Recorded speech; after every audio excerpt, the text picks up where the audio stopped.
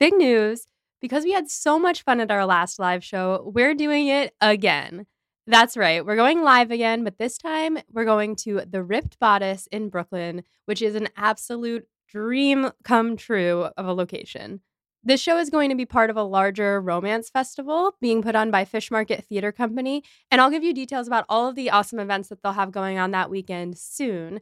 But for now, head on over to the ticket link in the show notes and get your tickets for our performance, which will be on March 9th at 7:15 p.m. Eastern Time.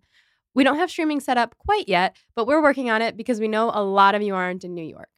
But if you are, or if you can get here, we hope that you'll get your tickets and come join us because it's going to be a blast. Hey everyone! Before we begin today, we have several esteemed new patrons to thank. So shout out to Siobhan, Karis, Jared, Amy, and Felicia. Welcome to the team. Also, a huge shout out to Chaotica, who upgraded their pledge. If you want to be like these awesome people and get access to things like our notes, outtakes, and the occasional live stream where we read buck-wild fan fiction, head on over to patreon.com/podandprejudice. In today's episode, we are going to finally learn the answer to the question we've been asking all along. Whomst.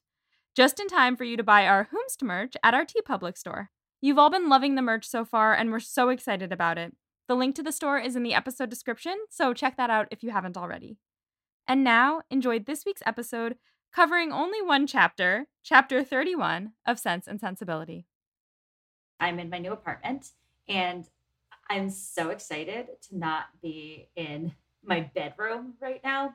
I'm in my office space currently, and what you're seeing behind me are owls on the wall. Cute. They will be gone. I am going to take them off, but right now this was a nursery for the last tenants.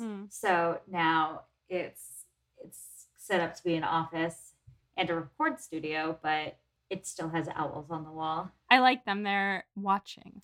Mike thinks they're insanely creepy.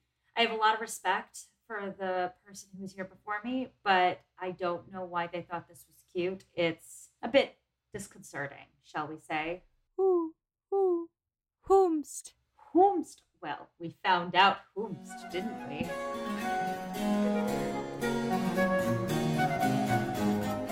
This is Becca. This is Molly. We are here to talk about Jane Austen. We are here specifically to talk about a singular chapter of a Jane Austen book, that being chapter 31. Yes. 31 of Sense and Sensibility. If you're new here, I, Molly, have never read any Jane Austen sans Pride and Prejudice, or except for Pride and Prejudice, until doing this podcast. I, Becca, have read many Jane Austens, including Pride and Prejudice. And if you want to listen to Molly reading Pride and Prejudice for the first time, check out season 1 of our podcast. But that's not what we're doing here today. No, it is just juicy Sense and Sensibility today. Juicy Sense and Sensibility. Sense and Sensibility and juicy. Sense and juiceability. Juice and sense of... Juice and juiceability. Juice and juiceability. Sips coffee. Listeners, those of you who are familiar with Sense and Sensibility might know that this is the angstiest of chapters. It's one of the angstiest chapters Austen wrote. It's juicy. It is, for lack of a better term, the drama. The drama. And listeners, I cried. And honestly, I'm going to place emotionally where I might cry again talking about it. Because, oh man, it's just poor Colonel Brandon. And listeners, you know that I love my boy. I love Colonel Brandon. And this part broke me just in two. Oh, yes. This is the chapter is basically just our little foray into Colonel Brandon's tragic past. Up until this point in time, he's been this sweet, stoic gentleman who has grown in affection of the Dashwood sisters. He obviously cares for Eleanor, and he obviously cares for Marianne. I think he cares for Margaret and Mrs. Dashwood as well, although he's less close. He does. To them. I mean, as far as Marianne goes, he's basically just so smitten with her. But I think this chapter actually does a good job of explaining part of why he's so smitten with her. So let's just jump into it because there's a lot to go through here. And we have a lot of Colonel Brandon to discuss. Yes. So, let's get into it. Oh my gosh. I did text Becca that I was like weeping during this chapter. Okay. Oh, yeah, guys. I was at work and I was like in the middle of a really big work thing. So I was like in a tizzy and I just look over at my phone and I see like 8 texts coming in from Molly and I was like, she read it. She read it. And for those of you who are interested in Whomst, obviously many of you are because many of you bought our Whomst merch. This is the chapter where we find out Whomst. Yes. So Whomst to be revealed, TBR, chapter 31 or chapter 9 of volume the second. Marianne is depressed because where we left off, Willoughby had just written her this letter, given her her hair back and all of her letters and been like, I never loved you. Peace. So Marianne's depressed. She's wallowing. And Eleanor continues to just be a good and supportive sister and trying to get her to talk about it as much as possible. Marianne's feelings are just all over the place. Sometimes she's making excuses for him. Then she gets upset when she can't think of anything to excuse him because he is just a butt crack of a human being. He is such a butt crack. And also, this is really relatable because, like, when someone really hurts you, but you've had like a good experience with them, you don't want to soil the good experience, but kind of they did it anyway. Yeah. Oh, that makes so much sense. And the thing is, in that situation, like, oftentimes you can separate the good experience from the bad breakup. But if they come out and say they never had feelings for you, that kind of soils that experience. So, Marianne, while she's feeling her feelings, is avoiding Mrs. Jennings at all costs. If she has to be around her, she just doesn't speak a word, which rude. Oh, so rude. Like, I get that she's going through it, but Mrs. Jennings has been pretty generous with them. Yeah, exactly. And she makes a point, which is that Mrs. Jennings only has like an interest in her right now because she's a source of gossip and Mrs. Jennings loves to gossip, which is true and fair. But Eleanor thinks that Marianne has unreasonable expectations for people. She thinks that Marianne expects everyone to share all of her opinions, all of the weight that she places on the sensibilities for beautiful things and everything. Like, she just can't expect people to all be like her. And that's why Eleanor thinks that she's being really rude to Mrs. Jennings. One day, Mrs. Jennings comes in with all the best intentions, just full Bubby energy, holding a letter saying that she has something that will cheer Marianne up. So, of course, Marianne thinks it's a letter from Willoughby, but it's a letter from her mother, which, of course, Mrs. Jennings would think that would cheer her up. But Marianne is like, how dare you? And she blames Mrs. Jennings. It says that her bringing in this letter sunk the heart of Mrs. Jennings still lower in her estimation. The cruelty of Mrs. Jennings. Austen's sarcasm in this part is prime. The cruelty of Mrs. Jennings no language could have expressed. All she did was bring in a letter. Like, I get it. It's relatable when you're expecting a text from your crush and your phone screen lights up with a notification and it's your mom. You're like, damn it. Oh, that's the worst. That's really the worst. But that's not Mrs. Jennings' fault. It's not Verizon's fault, you know? Everything's Verizon's fault, but... That's true. That's true. It is certainly not anybody's fault except the guy not texting you. Right. Speaking of Austen's sarcasm at this point, I was reading this and not fully reading into the sarcasm of it. And I was kind of thinking at this point that this chapter was going to be from Marianne's perspective because it was like, the cruelty of Mrs. Jennings, how dare she, blah, blah, blah, blah, blah. I was like, oh, Marianne's finally going to be the kind of the voice behind the chapter. No, she's about to leave the room and never come back. So just funny how that works out. So the letter from their mother is all about Willoughby, basically because she doesn't know yet about the letter and the hair coming back to her. So she only knew that he was like being kind of aloof and whatever. So Mrs. Jennings then goes to talk with the Middletons and the Palmers. It said that she wouldn't rest until they were able to grieve like she was grieving for Marianne because she thinks that everyone cares as much as she does about these things. And perhaps John and what's her face, Charlotte do. Lady Middleton and Mr. Palmer don't give a fuck. No, zero fucks given. So she leaves. Then Eleanor goes to write to her mom. And then there is a knock on the door. Whomst. And it's Brandon, of course.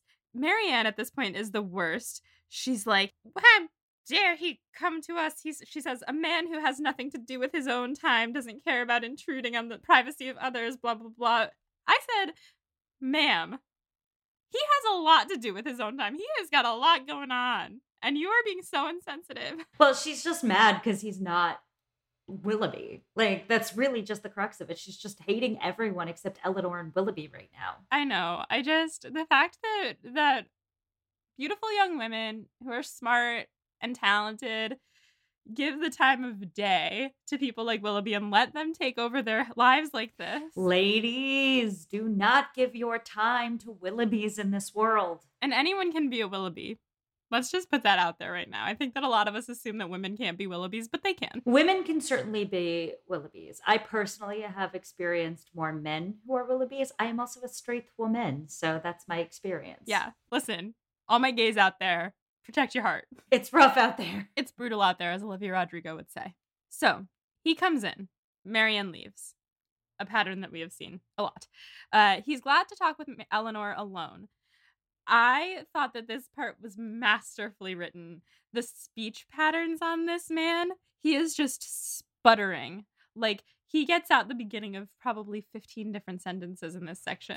Yeah, he's so anxious to tell this story. It's such an intense story, and people in these days don't talk about their feelings. And Brandon is someone who shoves everything so far down in his body that he like barely surfaces anything he's feeling at any given point in time. So he's like pulling back the lid to try to give Marianne some peace, and it is killing him. Oh, Molly's not going to be okay during this record sesh. I need to read just a little section of his sputtery, what he's doing here. He comes in and he says, my object, my wish, my sole wish is desiring it. I hope, I believe it is a means of giving comfort. No, I must not say comfort, not present comfort, but conviction, lasting conviction to your sister's mind. He's really wants to say something. And this boy has been trying to get it out for weeks.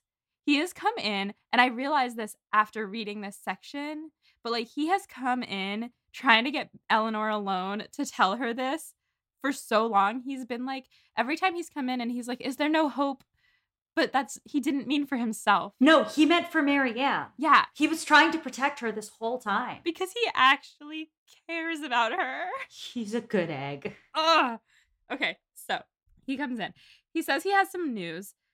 He wants to be useful. He wants to give lasting conviction to Marianne's mind. Eleanor says she understands what he's trying to say is that he has some proof against Willoughby. And that his telling it will be the greatest act of kindness that he could show Marianne. Now, at this part in my notes, in my book, I did write that the reason that I ship Eleanor and Brandon is because I'm bi. I don't know what I meant by that, but I think it's because I know that Brandon is bi. I love Brandon the Bi King. Bi King. That is something I'm totally on board with. I think now might be a decent time in the book to unpack a little bit of why I think Brandon and Eleanor are not a perfect match. Mm-hmm. I get why people like them. Mm-hmm. I get why it comes up even in the book at some points. But I think what Austen's going for here is actually pretty intentional. And this chapter is a really good example of why they're not so well matched. The truth is that they don't have similar experiences of love. They're two people. Love is a little different for a lot of different people. And Brandon and Eleanor get along so well, they would have a very comfortable match. They would be very content together. They're, first of all, both hopelessly into somebody else. True. Second of all, the way that Brandon experiences love is actually not so similar to Eleanor's experience, which is this calmer, sort of conversational love she develops with Eric. I don't know why I almost said Eric. Edward. Yeah. Whereas Colonel Brandon is kind of secretly a man of passion, a man of sensibility. Yeah. I know that's a hot take, listeners. I know some people really think Colonel Brandon's kind of stuffy and sensible, but this chapter to me says that Colonel Brandon is someone with deep passions and deep desires and deep feelings about insane love and running through the rain and all this stuff. So the truth of the matter is he's not suited to a suitable match, quote unquote.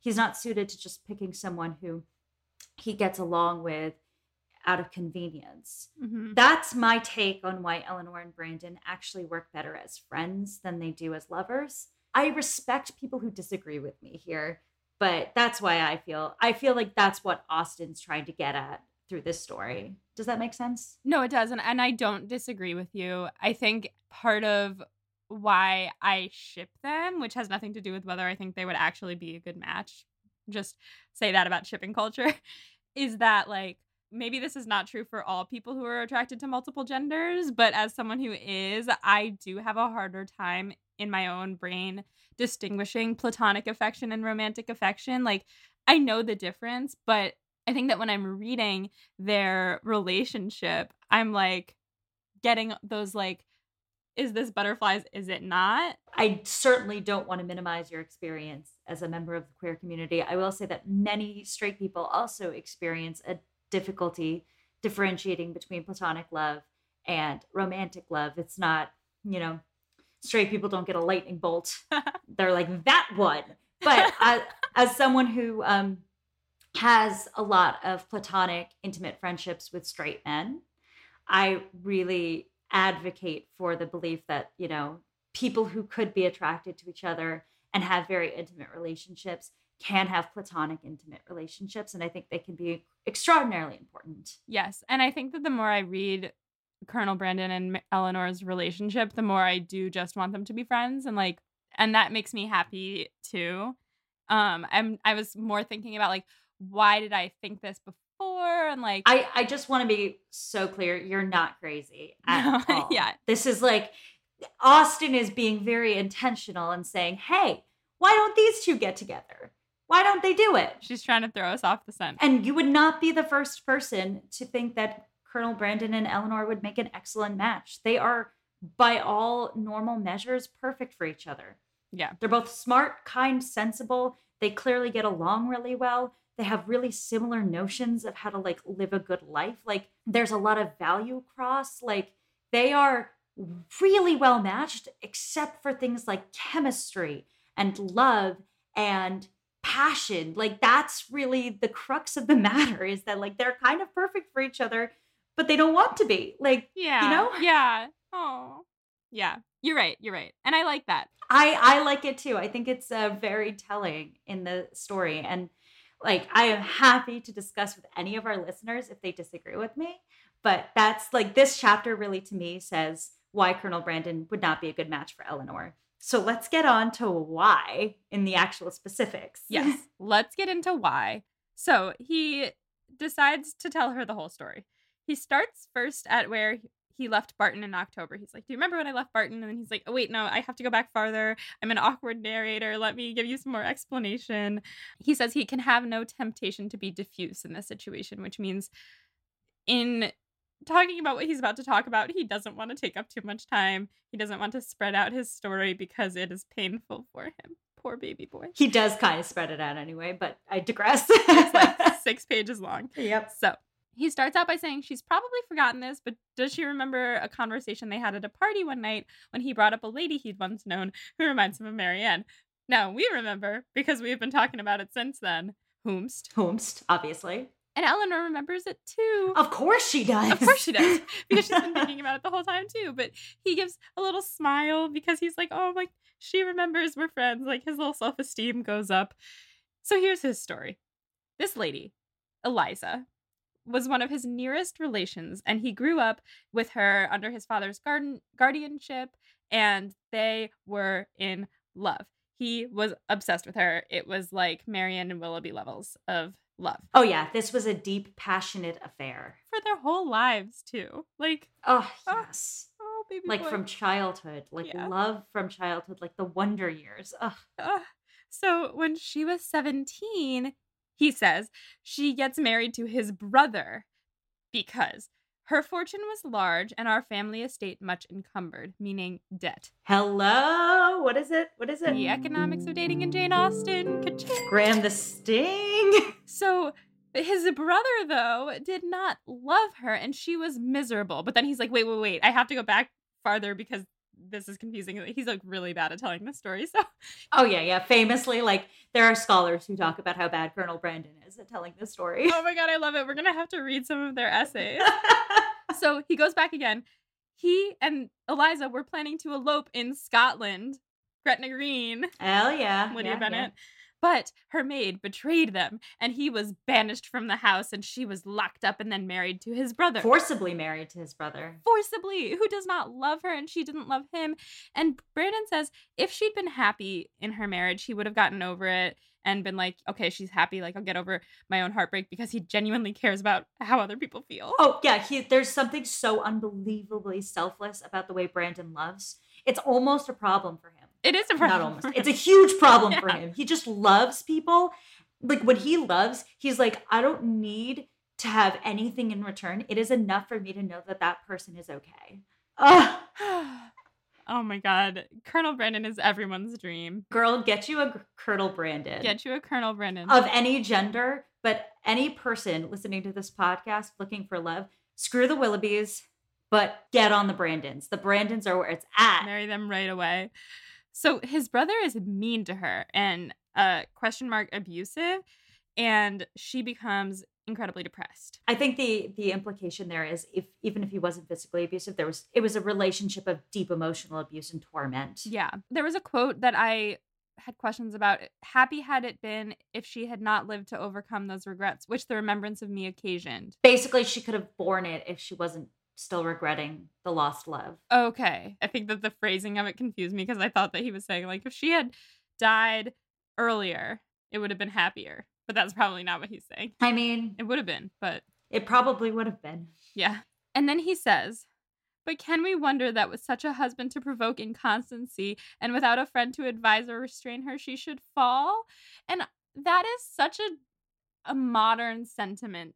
Like, yes, Colonel Brandon, it's not her fault. She was put into a really bad situation, and I just love that he, for once in the 1800s, did not blame her for what happened. No, he's so understanding of the path she goes down, which is very rare in this time period. Yeah. And he blames himself for it a little bit, because he thinks that if he had not left England, she might have been okay. But he left because he thought that would help both of them move past it. So he's shocked when he finds out that she's married to his brother.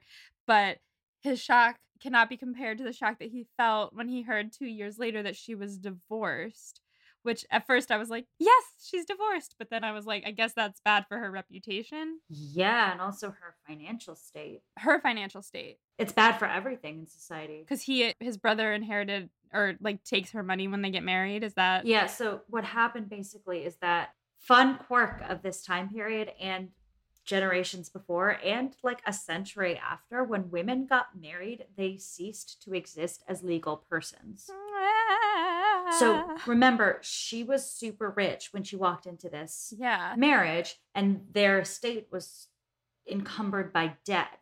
So what happened is that he was going to inherit the estate. So they married her to him to fix the estate, and he got all of her dowry, which was giant, and used the dowry to pay off his own debts. So when she came into the relationship, all the money she had, all the possessions she had became his. She ceased to exist as a legal entity. So like, she is his property.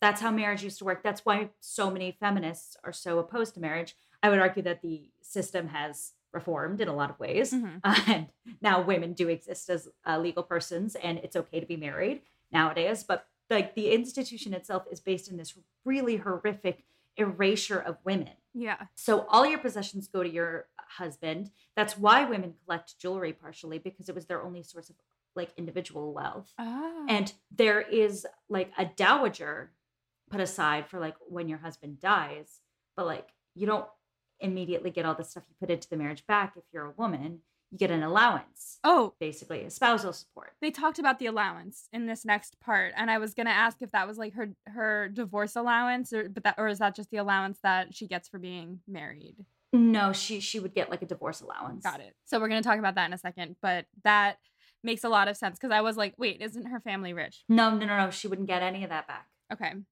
So at this point in the story, which we've just done too, Brandon gets up and paces around for a while. He's like, I gotta collect myself. Eleanor is clearly distressed. So he comes, he kisses her hand, BFFs.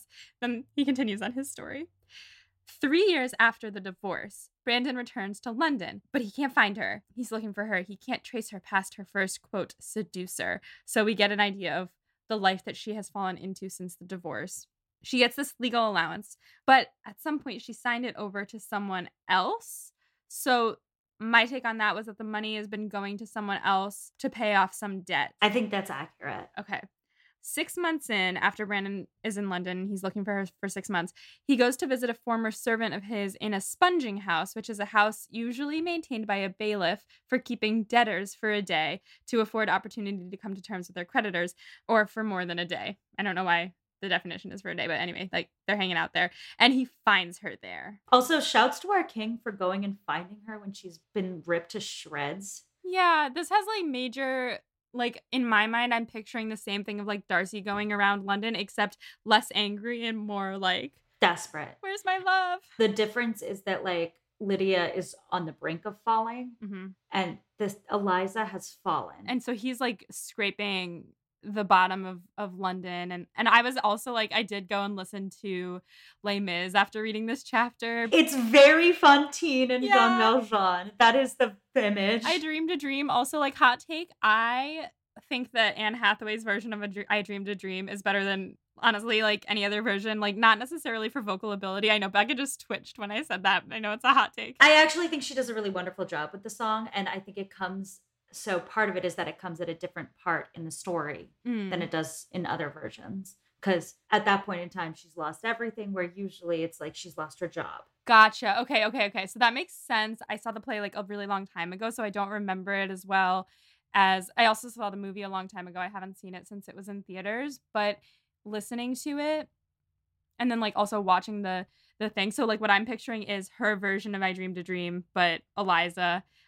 because she is, like, at this cracking point, and I think that what Anne Hathaway does with it is so beautiful, because she really, in her case, it is not a power ballad.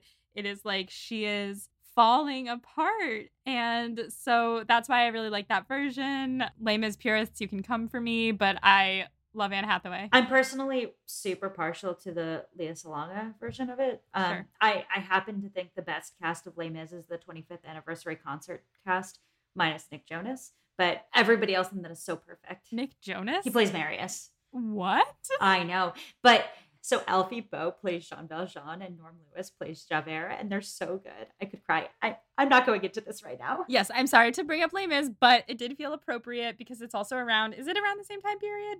Question mark? Yeah, actually it would be around the same time period. That's a few decades later, I think. When does Les Mis take place? Oh my god, it's like 5 years later. I thought it felt very similar in vibe, and so I was, like, really picturing that. It's like 10 years later, actually, because, yep, that makes sense. But yeah, it is that vibe, for sure. And it's interesting, because this is a Jane Austen novel. Right, this is a Jane Austen novel. And I was telling my mom about it after I finished this. I was like, Mom, you're never going to guess what just happened. And she was like, Jane Austen read that? Yes. She doesn't just write, like, petty tea parties. Right. She writes real shit. Like, I wanted to read this description of Eliza because it did make me cry. My notes, our patrons will see, I just, like, all caps, no! So he finds her and he says, so altered, so faded, worn down by acute suffering of every kind, hardly could I believe the melancholy and sickly figure before me to be the remains of the lovely, blooming, healthful girl on whom I had once doted. Molly's tearing up, guys. I think this is the first time I've seen Molly cry on the pod. Yeah, so... It's a lot. So she has consumption, and she's in the last stages of her life, and he says, quote, life could do nothing for her beyond giving time for a better preparation for death, and that was given. She is dying, and he doesn't even think that it's worth it at this point to, like, try to keep her alive, so he just takes her and gives her a comfortable place to die, and he stays with her. It's not that he doesn't think it's worth it to keep her alive. It's that, like, it would be harmful. He can't. Yeah, he can't, one, and two, like, that's no life for her. Which brings it back to him, like, genuinely caring about her. He doesn't have any selfish motives in this. He's like, this is no life for you. And that is, like, the purest form of love.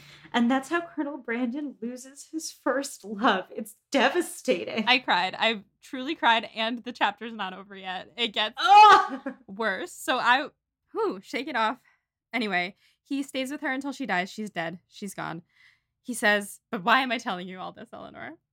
Because Molly's crying, guys. Because she left him her only daughter. Yes. Her daughter from the first man that she slept with after her divorce, little Eliza. This daughter that everyone thinks is Colonel Brandon's love child. Like, that he knows that everyone thinks that, but he still takes care of her anyway. Yeah. And he doesn't care what people think. Nope. So he's got little Eliza. He sends her away to school because at this time he has no family because fuck his dad, fuck his brother, and he's got no home because he's been banished from his estate. Then his brother dies 5 years ago at this point, thank goodness, because his brother sucks. So she comes to visit Delaford very frequently now that Delaford is his. And I just I wrote down this quote because it was just the way that he said it. He said, I am well aware that I have in general been suspected of a much nearer connection with her. Like, just what I was saying, like, he doesn't care that people think that that's his daughter. He wishes it was, you know? No, he's taking care of her as if she is his illegitimate child, but he has never been a man to break in any sort of honor. He just really loved her mother and has decided that she is now his family, and it's beautiful. It's so beautiful. Beautiful. I love Colonel Brandon. I love Colonel Brandon so much. Okay, so at this point, 3 years ago to the day, not to the day, but 3 years ago, Eliza gets moved to be under the care of a respectable woman who has a few other girls in her care around the same age and in the same situation. But then last February, Eliza disappears.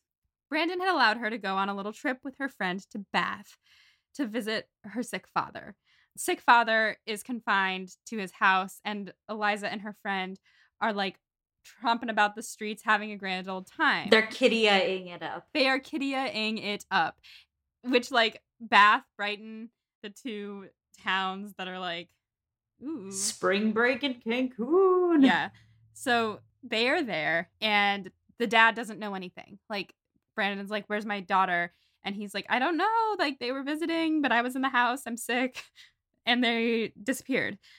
I don't know what happened to the other friend, but Eliza just straight up off the face of the earth, doesn't come back. For 8 months, Brandon looks for her. I did not catch on. I just want to say I did not catch on to the number of months until later. So he looks for her for 8 months. We'll get back to those 8 months.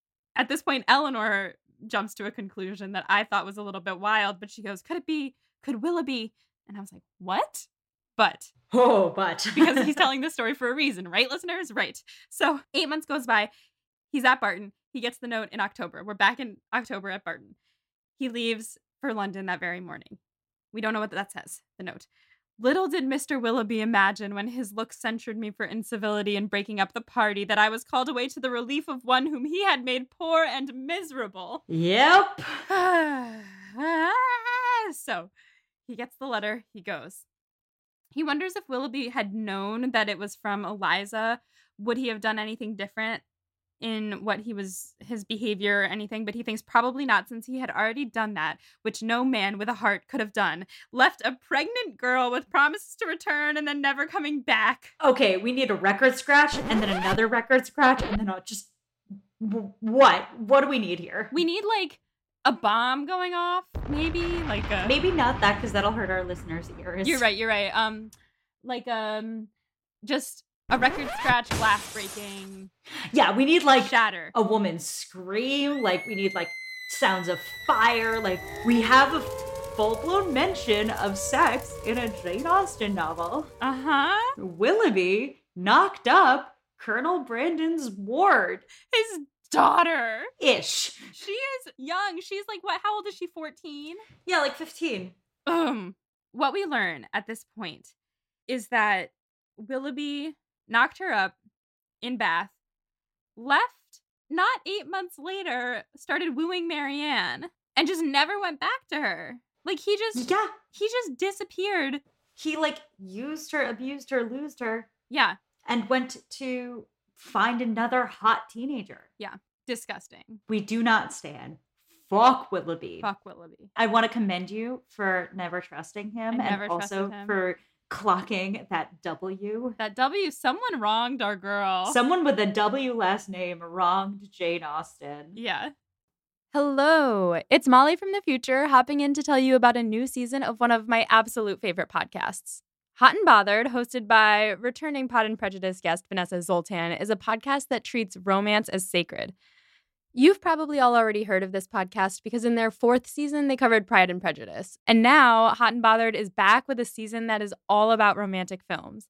The first 10 episodes of this new season follow Vanessa as she learns how to critically watch movies by looking closely at the classic 2003 rom-com How to Lose a Guy in 10 Days.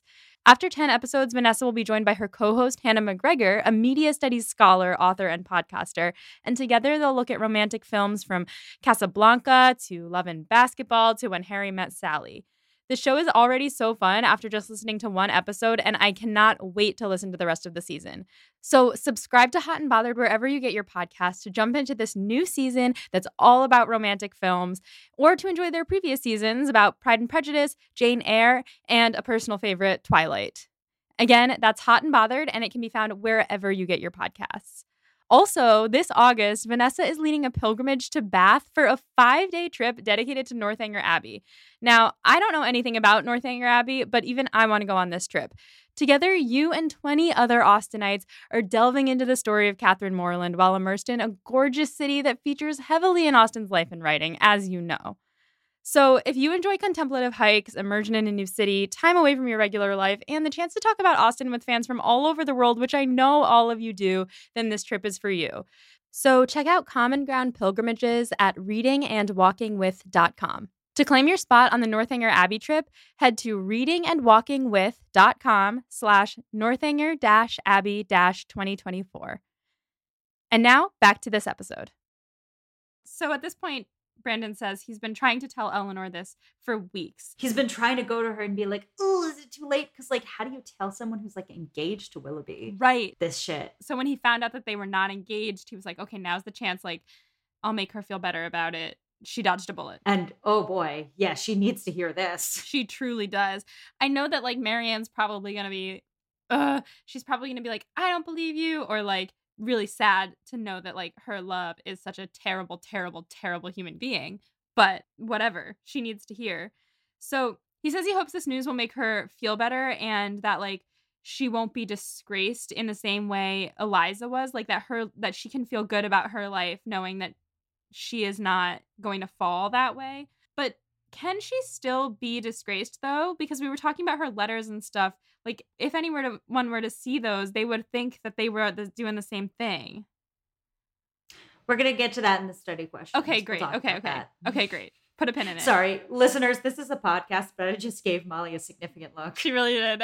Sometimes there's like long pauses and I don't want to cut them because I remember the looks that you gave me, but I'm like, it's an audio medium. So Colonel Brandon hopes that Eleanor doesn't think he intended to make himself look better in comparison, but it did not seem that way at all. And like, that's the thing, is that like, he never seems like he has any ulterior motives. And I just love the way he's written. Like, he just seems genuinely good. And Eleanor says, no, don't worry. I totally got you. This is going to make it much easier for Marianne to get over this, to move past it. She can stop trying to acquit him now. I love that word. She asks then if Brandon has seen Willoughby, and he says one meeting was unavoidable because he challenged him to a duel? ? Yeah. I don't know why that's so funny to me, but I just can't picture Colonel Brandon. It's fucking... Men are so stupid. They're so stupid. Men are so stupid. Sorry. I love our listeners who are men. I don't think you're stupid, but like... Dueling. Are we serious? Dueling. Eleanor, at this point, I loved this. Quote, Eleanor sighed over the fancied necessity of this, but to a man and a soldier, she presumed not to censure it. Dueling? She's like, really? Like, dueling? Really? Dueling? But she doesn't say anything. She's like, ugh, this is just all he knows how to do. He's a soldier. She's just like, this is how men work through things. Like, whatever. Like, no, don't use violence. But I don't understand. So they dueled, but neither of them got hurt. I don't remember how duels work. All right, let's see if I don't want to get sued by Lin-Manuel Miranda, but Most disputes died and no one shoots. Right. So they come together with their guns and then they talk about it while pointing at each other? Is that? No, you aim the pistol at the sky. Oh. And both of you shoot up and then the duel's over. So what if you don't?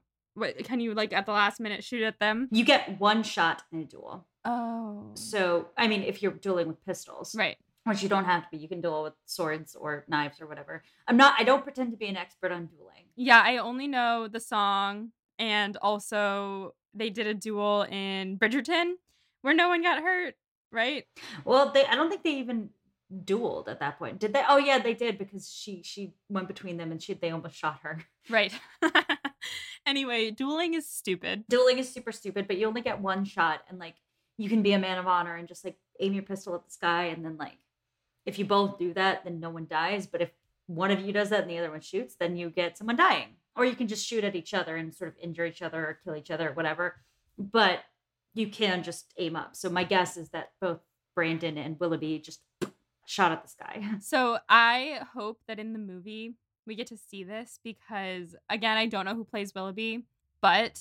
I'm just going to go ahead and say this doesn't happen in the movie. Damn it! I know, I'm sorry. Well, okay, here's how I would have it. I know that I know that Hugh Grant plays Eddie, but in a similar way to how I thought Colin Firth played everyone in Pride and Prejudice, I kind of have been filling Hugh Grant into every role that I don't know who it is. Honestly, Hugh Grant wouldn't be a bad cast for Willoughby either. He'd just be a different cast. Yes. So I'm picturing Willoughby and Alan Rickman in their full, like, garb, being absolute, like, just not knowing how to do this and being like, I challenge you to a duel, and then standing there like, I mean, Brandon's an army man. Brandon knows how to duel. No, I know, but I can't picture Alan Rickman doing it because he's like a sweet boy. Expelliarmus. Oh man. Yeah. Ooh, okay. So that happens. Then he tells Eleanor that Eliza and the baby had been removed to the countryside. This is actually where I realized that Willoughby had knocked her up. It took me a while. Is this where you texted me? Yes, this is where I texted you, because also, like, the way that it's revealed, I mean, again, there was the 8 months hint. He said that he made her really wretched, but they didn't actually necessarily say that she had a baby until Eleanor asks if she's in town. And he says, no, as soon as she recovered from her lying in, for I found her near her delivery, I removed her and her child into the country, and there she remains. I was like, record scratch there too? Yeah, that's where, for me, the glass shattered and the record scratched, but I think that, like, it was definitely earlier implied, so. Wait, we need, like, a Twilight Zone sort of vibe underneath. Like, Molly, like, we're having the realization that Eliza was pregnant and had a baby. A baby! By Willoughby! This child had a child. So she was, like, pregnant while Willoughby was out there macking on Marianne. What a dick. Dick. Yo, fuck Willoughby. He makes Fanny look gentle by comparison. Yeah, because all she does is be annoying and whiny. Well, she did, like, take all their money away from them. That's true, and that's kick true. them out of their house. Fanny still sucks. Fuck Fanny, too. Yes. Sense and Sensibility villains are, like, next level villains in Austen works. This is definitely, I mean, again, I've only read Pride and Prejudice, but so far this is my favorite book. Anyway, that is the end of those chapters, because then Brandon leaves and Eleanor is feeling really grateful for him and also just, like, feeling really bad for him and just like, hard same, Eleanor. Yeah, we are all Eleanor in this moment. Like, he leaves and we're like, Whew, that brings us to Becca's study questions for this part. So, first of all, we now know whomst. We finally know whomst. This has been one of the biggest questions from the book so far.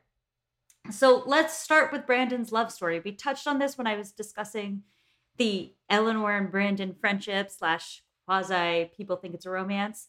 What do you learn about Brandon based on this love story? I think the biggest thing that we've already talked about a little bit, but that I just think is the most important thing, is that when he loves, which he has a lot of love to give, our boy, he cares so much more about the other person than he cares about himself. Like, he is so selfless, and it's not an ingenuine thing. Like, I think that we worried that, like, with Jane Bennett, we worried at times that it was, like, just because that's, like, a part of her personality, or at least I sometimes worried. I was like, Jane, come on, care about yourself a little bit. Like, you know that you should. No, Brandon should certainly care about himself a little bit more than he does. He is not very self-protective. He should, but also it doesn't feel like it's something that, I think that in Jane's case, I think it's something she's proud of for herself. Like, she knows that she is this person. I think that Brandon, like, feels himself doing this, like, oh my God.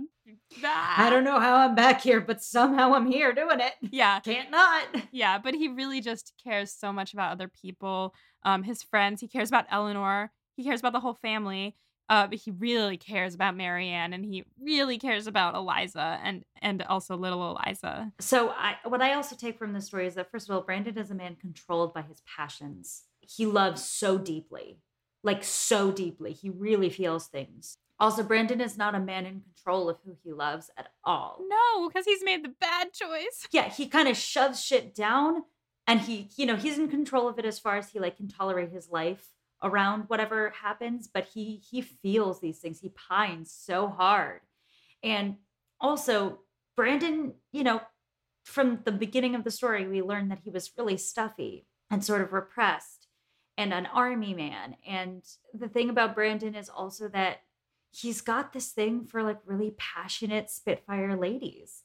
Like he sees something really wonderful in these women who are very sure of themselves and very counter to their society's norms, like beautiful young women who say, fuck you, I will feel how I want to feel. And I think that tells you something about how he wishes he could be a little bit more. Oh, Molly's gonna cry again. I think Colonel Brandon is the most relatable character, the most human character that we've had so far in Austen. Like, we've talked a lot about how Eleanor is very human and she's a three-dimensional character and all of these things. Like, she's a mess inside and trying to hold it together and all of this stuff. But I think that Brandon has the fullest range of emotions that we've seen, and everything that you just said, like, I relate to him. I just relate to him so much. And I think Brandon certainly has the most tragic backstory of anyone we've seen. Mm-hmm. And he handles it. And he's like going about his life and trying his hardest, and that's all that we can ever do. And like, I think that especially now during the last couple of years have been a hard time for a lot of people. And I think that he's just trying his best. And that's why I think that he's so relatable. Oh, we love Colonel Brandon. Really, really do. Okay. Next question I have is about Colonel Brandon's brother. What do we learn about how Colonel Brandon is treated by his family and about his brother? Well, shoot. I mean, his family kicked him out. They were like, you tried to elope with this girl, like your brother's older. Because the oldest has to marry for the family to get the money, it has to be the oldest person, right? Is that? I don't know. Hello, the economics of dating in Jane Austen. Once again, we have talked so much about how the economics of dating in Jane Austen affects women. We have not talked about how it affects men as much. We've talked about it a little bit. We touched on it with Wickham, but we have not talked about second-born men. Yeah. Which is something that Austen shoves in our faces with this story very, very strongly. Yes, let's talk about it because I am confused. Great. So, as we've learned, every family wants an heir. Every family wants a guy to inherit the estate so that they can keep the wealth in the family, keep it growing, pass it down through generations. And obviously, women are most often cut out of those estates. So, we have a son in this story. So, obviously, Colonel Brandon's brother inherits Delaford and all of the debts and assets that come with it. But what we didn't talk about is if you have two sons, the second one doesn't inherit the estate. He has money, he has an income, but you see second sons and third sons do things like pursue the church or pursue the army or pursue a role as a lawyer or marry into greater wealth somewhere else. But second sons do not get that sort of place in society that first sons get, where they get to inherit the estate. They're second in line. I mean, they will inherit if, like Colonel Brandon, the brother dies, but they don't get that immediate economic situation. Right. So you have Brandon in love with this girl, and like if he had been the one to inherit the estate initially, it would have been so easy. They could have just married him to her. And that would have been fine. But because he's a second son, he doesn't get that benefit. He doesn't get that sort of freedom. Because the estate has all these debts, and the older son was like, it's my right to marry this girl because she's got the money that's going to pay off the debts. And if you take that option away from me, like, he has to go find his own wife. It was just like simple. She's just there. And like she had so much money. Like, yeah, it's hard to find marriageable women who are that wealthy, whose families will just give you their daughter. Right, because she grew up with them. Like, she's part of their family, basically. Yeah, and most families of wealth are going to want their daughters to marry into men with wealth. And while Colonel Brandon's family has a lot of wealth, they also have a lot of debt, so that's risk. You know what I mean? It's a financial proposition. And her parents are dead, right? Like, at this point, because she grew up with them. You know, I can't pretend to remember exactly what happened with Eliza's parents. It's not totally relevant to the story. Yeah, well, the vibe that I got is that they're dead, so she already has all this money, like, to her name, and she grew up under Well, their she would have had the money anyway because it's a dowry. Right. Oh, man. This story is a perfect encapsulation of why tying money to romance in this time period was so cruel, both to the women, because what happens to Eliza is devastating. So sad. But also to Brandon, because his story is really sad and he loses out just because he was born second. That unfortunate truth. And the ironic thing is, he is the one who inherited the entire estate in the end. Yeah. Oh my God. And you might remember the whole thing's still crowded with debt, as we remember from Mrs. Jennings talking about it earlier on. Because his brother did a bad job. Exactly. And he like squandered Eliza's fortune. All for nothing. This poor girl. Yeah. She had to go through all of this, and the estate still went to Brandon and still had debt. Yeah.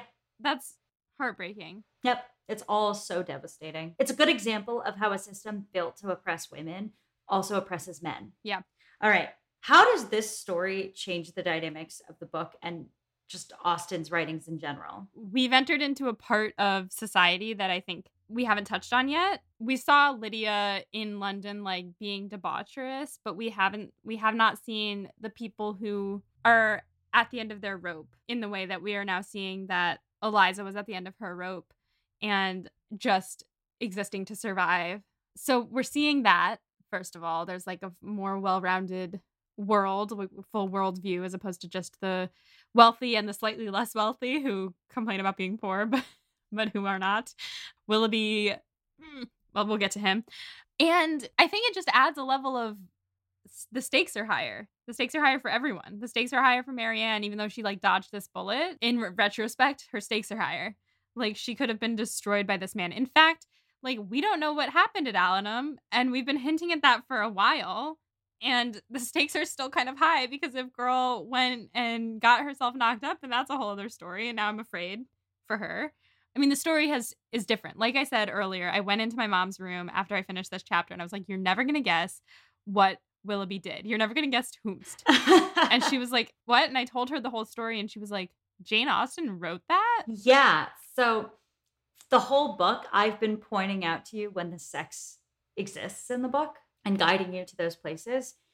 But you could have thought I was crazy or overreading it. And this is the first time where I'm like, no, we know Jane Austen knows what's going on here. Yeah. That is how we know. She came out and said it. Right. She came out and said the sex is happening. And not only that, you are totally correct that we have seen mostly the upper classes here. And the stakes don't feel high, but they actually are. And this chapter is one piece of why. First of all, we're seeing real poor people for the first time in a debtor's house finding a prostitute dying of consumption, who used to be a high society woman. And the only thing that changed that is she wanted to get out of a shitty marriage. Oh my God. That's the risks that these women are living in society with. It makes Mrs. Bennet feel a lot less crazy. Yeah. And Austen constantly is touted by people as being sort of prissy and beating around the bush and all this. But no, Jane Austen is writing about sex. Jane Austen is writing about these transgressions and how they affect women and men for that matter. It's a little piece of like her giving you, yes, you are right. I am actually talking about people having sex behind closed doors in these books. Yeah, man. Yeah, it's true that I feel like we talk on the show about sex a lot, but it does often feel like a reach. A lot of people talk all the time about how Jane Austen is quite chaste. And, you know, for the most part, like her books are pretty chaste, like comparatively. But underneath the surface of that chaste exterior is this undercurrent of sexual tension and sexual deviance that runs through all of her books. So now she's pulling back the cover just a little bit for you to see what's actually at stake for these women if they ruin their reputations, if they marry poorly, or if they marry well and the guy just turns out to be a dick. Yeah, we've seen a lot of relationships where the man is not into the woman. Mr. and Mrs. Bennett, well, we think he is. I think he is. That's, Mr. Palmer and Charlotte. Mr. Palmer and Charlotte, though, like we've seen that in this. And then now we're seeing a relationship where the man was actively, at least emotionally abusive to the point where she needed to get out of there. Like, she got divorced and good for her. But like, I know ultimately it was her downfall, but like, good for her because she was in an unhappy marriage. It just sucks that the society is in such a place that led to her having to fall in that way, like get consumption. Totally. All right. So next question. Fuck Willoughby. Giving you a quick minute to just rant about Willoughby. Go. First of all, like I wanted to complain about him complaining about his level of wealth because, sir, you will have an estate waiting for you. Shut up. Like as soon as your witchy aunt dies, you're gonna be fine. So like calm down, first of all. Second of all, the fact that this is a child, he has had a child with a child because Brandon is not that much older than Willoughby, like maybe 10 years.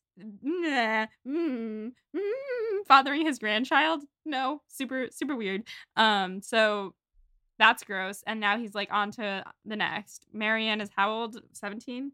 That's like a normaler age, but like still it's just gross. And the fact that like we don't know, like we know that he, according to Brandon, left Eliza with promises to return and then he just dipped out. And like he might not know that she was pregnant, but still you don't just dip out and ghost like he ghosted Marianne. Yeah, and I think it also is really telling that you started using the language of like child and predator again, because we talked about this early on, because Brandon is so much older than Marianne in a way that's like a little But again, you see Brandon really caring and respecting the choices of the women in his life. And Willoughby is manipulative and taking advantage of young women for his own sexual deviance. We talked about this. Yes, we did. It makes a difference. Yeah, we compared Brandon and Marianne to Wickham and Lydia. Yes. And now we can compare them to Willoughby and Marianne. It's that he doesn't make a move. Yeah. And it's also that he sees her as like an adult and isn't lying to her, and he's being honest with her and respectful. Like those things matter in these circumstances. Age differences can be okay where both partners are very respectful of the other person and take the other person's adulthood seriously. But what you see now with Willoughby is that he is manipulative and he is squandering the good faith of these young women. And using them because he doesn't think that they are full human beings. Like, he's using them for his own personal pleasure and whatever, and then ditching them on the side of the road. Yo, fuck Willoughby. Fuck Willoughby. All right, last question before the standbys. What do these transgressions mean for Marianne, exactly? Well, she dodged a bullet, potentially. But like I just said, we don't know what went on at Allenham. We can't say that she's not going to end up pregnant. I would have thought that was a stretch for Austen. That might be taking it too far in terms of the drama that we can handle in this book. The drama. But I also now would not put it past her. So like that's possible. Like Marianne could end up with child. I think the main thing that it means though is that now, I mean, it should make her feel better. It should make her be like, oh, he goes around and does this. That's not someone I want to be associated with. I think how it's going to make her feel is like, oh, I'm not special. He never loved me. Why did he make me feel that way? Like she's gonna, just because if I was her, I would feel really hurt. Oh, it's terrible. So one thing I think it does is it should make Marianne question her judgment of people and what's important. Oh yeah, because she thought she has a good judge of character. Yes, I mean Willoughby is so handsome and he loves poetry and he is romantic and passionate and all these things that made him and Marianne so compatible. But I mean, it's a farce because Marianne was chasing this thing that's a lie because Willoughby's shit. Remember when he gave her a horse named Queen Mab? Oh, yeah. And we talked about that at the time, how gross and weird they were being. And Marianne was talking about how she needs someone who likes all the same literature as her and feels the same way about love as she does. And I don't want to fault Marianne for all of that because I am so a fan of it being okay to be romantic. But the lack of care in which she put other aspects of a person she should fall for did not do her well here. So that's one thing. Another thing is, again, the sex is explicit in the book now, and we do have the Allenham court scene, and we have the level of intimacy between Willoughby and Marianne. It's not clear at this point in the book what that means. We do know Willoughby was willing to do those things with a woman who was at least of a social standing where he shouldn't have. And, Marianne's poor at this point for the wealthier classes. Yeah. She's very vulnerable to this sort of situation. So it's very panic inducing for someone like Eleanor to know that her sister was in the hands of this guy, alone with this guy, and in his house. And then he disappeared. And because he's doing this with poor women like Eliza, who has her mom is dead and she's like in a house with other. She's living on Brandon's goodwill. And then he just dipped out without waiting to see what happened. And he tried to do that with Marianne by dipping out to London. And then there she is. Granted, Marianne is certainly of a higher social standing, like even without the money. But she is vulnerable. She is living off of somebody's goodwill right now. Right. And she's a beautiful, young, impressionable girl. Like, there's just a lot of danger there. And, it's not helped by how much Marianne felt. Obviously, this guy and I have something that's permanent. And was writing to him these letters and everything. Yeah. So there's a certain lack of care for impropriety. Now, as I said, it's not clear that that's what happened. But it is certainly a fair reading of what has happened so far. And the fact that it is a fair reading puts Marianne in so much danger. Yeah. I also wanted to read this quote because we were talking about Marianne's, what she looks for in a person and all of this. And they brought it up in this chapter, which, makes me think that they're hinting at the fact that we're going to have to see Marianne become more sensible. Eleanor thinks. Eleanor had not needed this to be assured of the injustice to which her sister was often led, in her opinion of others, by the irritable refinement of her own mind and the too great importance placed by her on the delicacies of a strong sensibility and the graces of a polished manner. Like half the rest of the world, if more than half there be that are clever and good, Marianne, with excellent abilities and an excellent disposition, was neither reasonable nor candid. She expected from other people the same opinions and feelings as her own, and she judged their motives by the immediate effect of their actions on herself. So she, up to this point, I think has been a little self-centered and not looking at the big picture. And Eleanor's drawing attention to that. Like she judges people based on how they affect her, how much they agree with her, how much they are the same, without thinking about anything else. I think that's a real danger too. In like all of us, like we're all looking for the person who's like the most compatible with us on the most superficial things. But that doesn't account for whether or not that person's going to actually be of character to deserve you. Right. So it's really important to look past some of the less important things and be able to see the person who, will not actually ruin your life. We don't love a life ruiner. Like Willoughby did to Marianne. Great. So that brings us to our standbys. I think I'm going to change the first one for this chapter in particular because there's nothing funny in this chapter except the beginning with Mrs. Jennings. Yeah, I was like, I didn't write anything down. We're going to do just favorite quote. Ooh, okay. So this is after he's describing getting the letter in October. He says, "Little did Mr. Willoughby imagine, I suppose, when his looks censured me for incivility in breaking up the party, that I was called away to the relief of one whom he had made poor and miserable.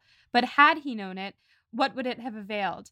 Would he have been less gay or less happy in the smiles of your sister? No, he had already done that which no man who can feel for another would do. He had left the girl whose youth and innocence he had seduced in a situation of utmost distress, with no creditable home, no help, no friends, ignorant of his address. He had left her promising to return. He neither returned, nor wrote, nor relieved her." The way that everything has led up to this point and bringing it back to that time and then saying, like, what would it have done? Like, Willoughby is just an asshole. He would have still done exactly the same as he did. He would still be doing the same with your sister. Like, he sucks. And also I think it's well written, and I loved this whole chapter. I mean, it's so hard to pick a favorite part because even though every single part is a punch to the gut, still so beautiful. Some scholars clock this chapter because it's like dramatic for Jane Austen, and also because Colonel Brandon is not a particularly eloquent narrator. Yeah. But I think it's perfect for those two reasons. One, it injects stakes into the book and shows you really just how much in danger these women were in his hands. And two, I think the fact that Brandon is not a good storyteller is so in line with his character and his incapacity to usually share how he feels.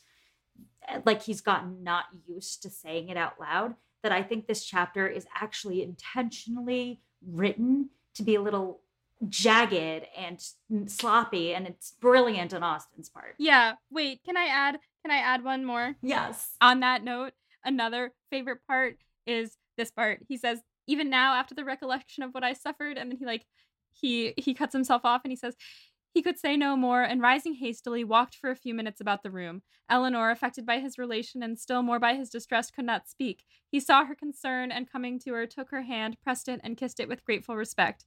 A few minutes more of silent exertion enabled him to proceed with composure. That really shows like what you're saying. He is trying his dang hardest. He is. All right, questions moving forward? Well, now we know whomst, so I don't need to ask whomst. Yes, we don't need to say whomst anymore. Right as we put the merch out. Yeah, right. I want to know if we're going to confront Willoughby. I would love to see us confront Willoughby. I know that they've already dueled, but I want to see Marianne confront Willoughby. Dueling? Ugh. Ugh. I want to see Eleanor confront Willoughby.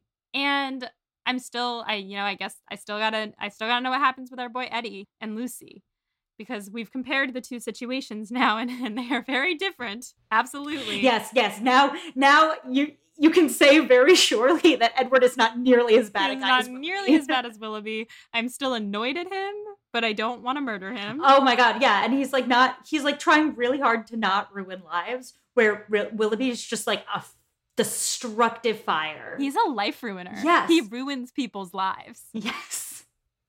More Mean Girls. Yeah. All right. I can't believe I'm even saying this because I know the answer, but who wins the chapter? Colonel Brandon. Our boy. Our king. Our bye king. Our bye king. No words. I have nothing else to say about it. I love Colonel Brandon. I'm so glad to share that character with you. I can't wait for you to see him on screen too. Oh, me too. We're gonna have a tough time with that audience. Yeah. Whew. All right, listeners, that concludes this juicy episode of Pod and Prejudice. Next time, we're back to the 3-chapter structure. So if you can read chapters 32 through 34 or chapters 10 through 12 of volume the second in your copy of Sense and Sensibility for next episode. Until next time, though, stay proper. Find yourself a Colonel Brandon. Yes, do that for sure. Pod and Prejudice is edited by Molly Burdick and audio produced by Graham Cook. Our show art is designed by Torrance Brown. Our show is transcribed by SpeechDocs Podcast Transcription. For transcripts and to learn more about our team, check out our website at podandprejudice.com. To keep up with the show, you can follow us on Twitter, Instagram, and Facebook at Pod and Prejudice. If you love what you hear, check out our Patreon at patreon.com/podandprejudice to see how you can support us, or just drop us a rating and a review wherever you listen to podcasts. Thanks for listening.